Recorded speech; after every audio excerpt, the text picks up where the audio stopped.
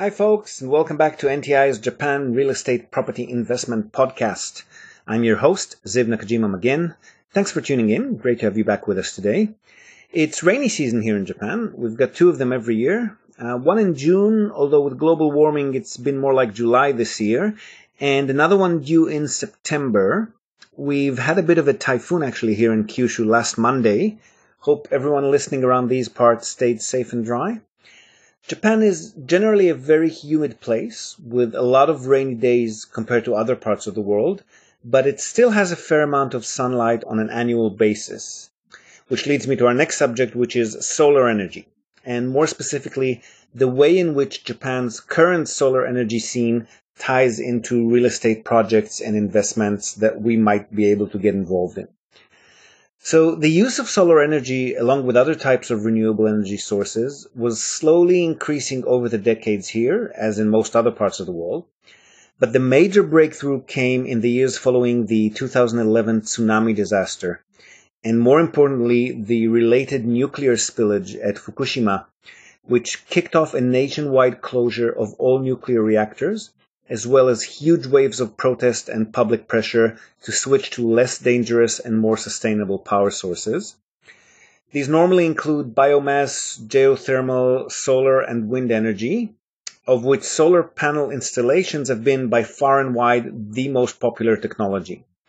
In the years between 2012 to 2017 actually, Japan's solar energy productions jumped from around 6.5 megawatts capacity to just under 43,000. So almost 6.5 times increase in just 5 years, and placed us third in production globally, right behind Germany and China, who are the global leaders in solar energy production. Since nuclear power plants were providing about 25% of the country's energy at the time of the Fukushima disaster, the national government, which recognized the need for an immediate and comprehensive substitute, rose to the challenge, and they've introduced what was at the time the world's highest feed-in tariff system, meaning they forced power companies to buy excess power generated by renewable energy installations at very generous rates. And this naturally led to a solar farm projects frenzy as everyone and their dog hurried to cash in. This frenzy lasted all the way into mid-2016.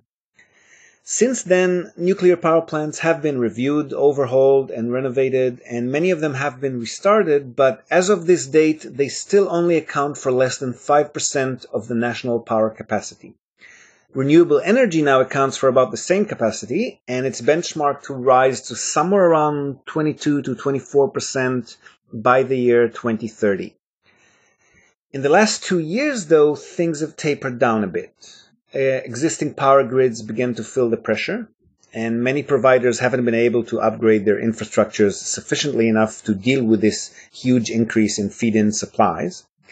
Another issue is that solar energy supply by nature fluctuates, so depending on the weather and of course the time of day, power consumption is normally higher in the evening, at which time solar feed is naturally non-existent, and current available battery storage technology still isn't quite affordable and efficient enough to compensate, or at least not without significantly increasing construction and maintenance costs of these power grid installations. This forced the government to cut back on the tariffs in order to slow down the increase in energy feed-ins, and to redirect some of these investments back towards dirtier but more stable energy sources such as coal and gas, which have also decreased in cost in recent years. This in turn created a snowball effect which saw a lot of these solar energy providers going out of business, bankrupt, and many of them, in 2016, a record number of 65 solar companies actually shut down, which wasn't necessarily a bad thing since many of them had very fuzzy business strategies and they relied almost entirely on government subsidies with very little capital of their own, and had very badly planned marketing and sales strategies. The power companies' lobby, meanwhile, started pushing very strongly towards restarting nuclear reactors, since they obviously weren't happy with the policy forcing them to pay off renewable energy operators for their feed-ins, a policy which has been eating significantly into their profits, and things started looking quite gloomy again for the renewable energy industry. Fast forward to today, it looks like the future for solar energy, while not as insanely optimistic as it was back in 2012 to 2016, still a cautiously positive future. Industry analysts are actually in favor of the clampdown and stricter regulations imposed by government, mainly because they point out that this helped weed out shoddy and half-baked operators who are forced out of business.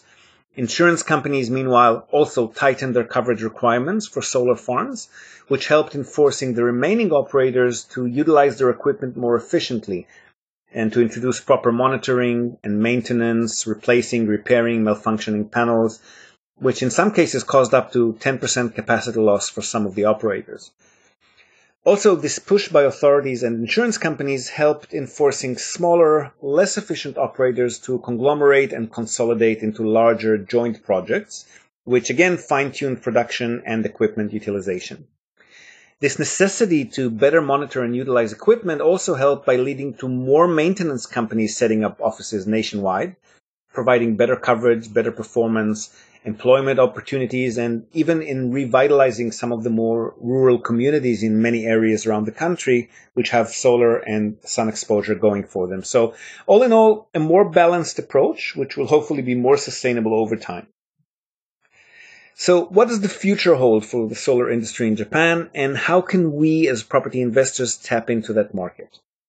Well, in a few ways. Firstly, while Japan does enjoy a fair amount of sunlight, it is short of large and open land areas, which are necessary for large-scale solar energy production. A typical solar farm, which generates the energy equivalent to, say, one nuclear power plant, requires 60 square kilometers of flat land resources. And this is a rarity in Japan, which is a very mountainous area and quite short on space. What's this done is it's caused solar operators to slowly and surely shift from landed solar farms to floating ones. Floating solar farms are actually easier and cheaper to construct. They don't require land excavations or earthquake-resistant foundations, and they even have the added value of reducing evaporation and slowing algae growth in freshwater. So anyone entering this sector will find plenty of local municipalities who will be more than happy to cooperate in construction of solar farms on any of Japan's many freshwater lakes, and of these we have a fair few. Secondly, and perhaps more accessible to us, if you're in the residential home construction business, or even just purchasing second-hand homes, there's now a very large national shift from utility-level solar installations, which again require larger land plots or existing big structures like shopping centers, department stores, hotels, and so forth, and towards smaller residential rooftop installations. Now, these are already a standard feature in many of Japan's new residential homes, and even in office and other commercial buildings. It's actually estimated that over the longer term, 70% of the nation's solar supply will come from these smaller rooftop installations. Now, couple that with the decreasing feed-in tariffs, there's definitely going to be a need to efficiently store and utilize this energy.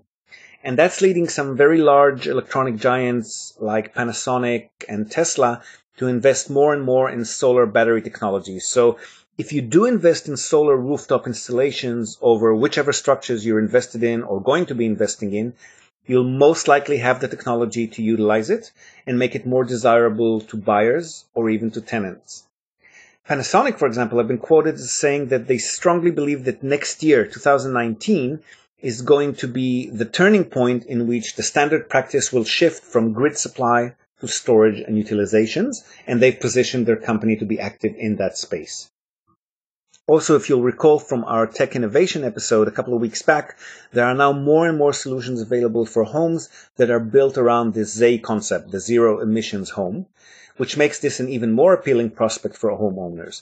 So if you're building to sell, that's definitely the way to go. Residential solar module prices have actually gone down by about half over the last 8 years, and half of that decrease has been just over the last 2 years, which means demand will definitely be there, as will the profit. And maybe even more importantly, you'll be part of the renewable energy revolution and help secure Japan's clean and renewable energy future for decades to come. And you can't really ask for more than that, can you? Okay, that's it from us today, folks. Hope you've enjoyed this rather optimistic episode of NTI's Japan Real Estate Property Investment Podcast. We'd love to receive your comments, your questions, and invitations to discuss anything you've heard here today. If you found this content interesting, we're hoping you've already subscribed to this feed, and also please do feel free to share it with your own networks. And if you've got a moment, we'd greatly appreciate if you could rate our podcast too in the iTunes Store, the Google Play Store, or wherever you might have found it. Hope to have you with us next time, and until then, as always, from all of us here at Nippon Tradings International, we wish you happy investing.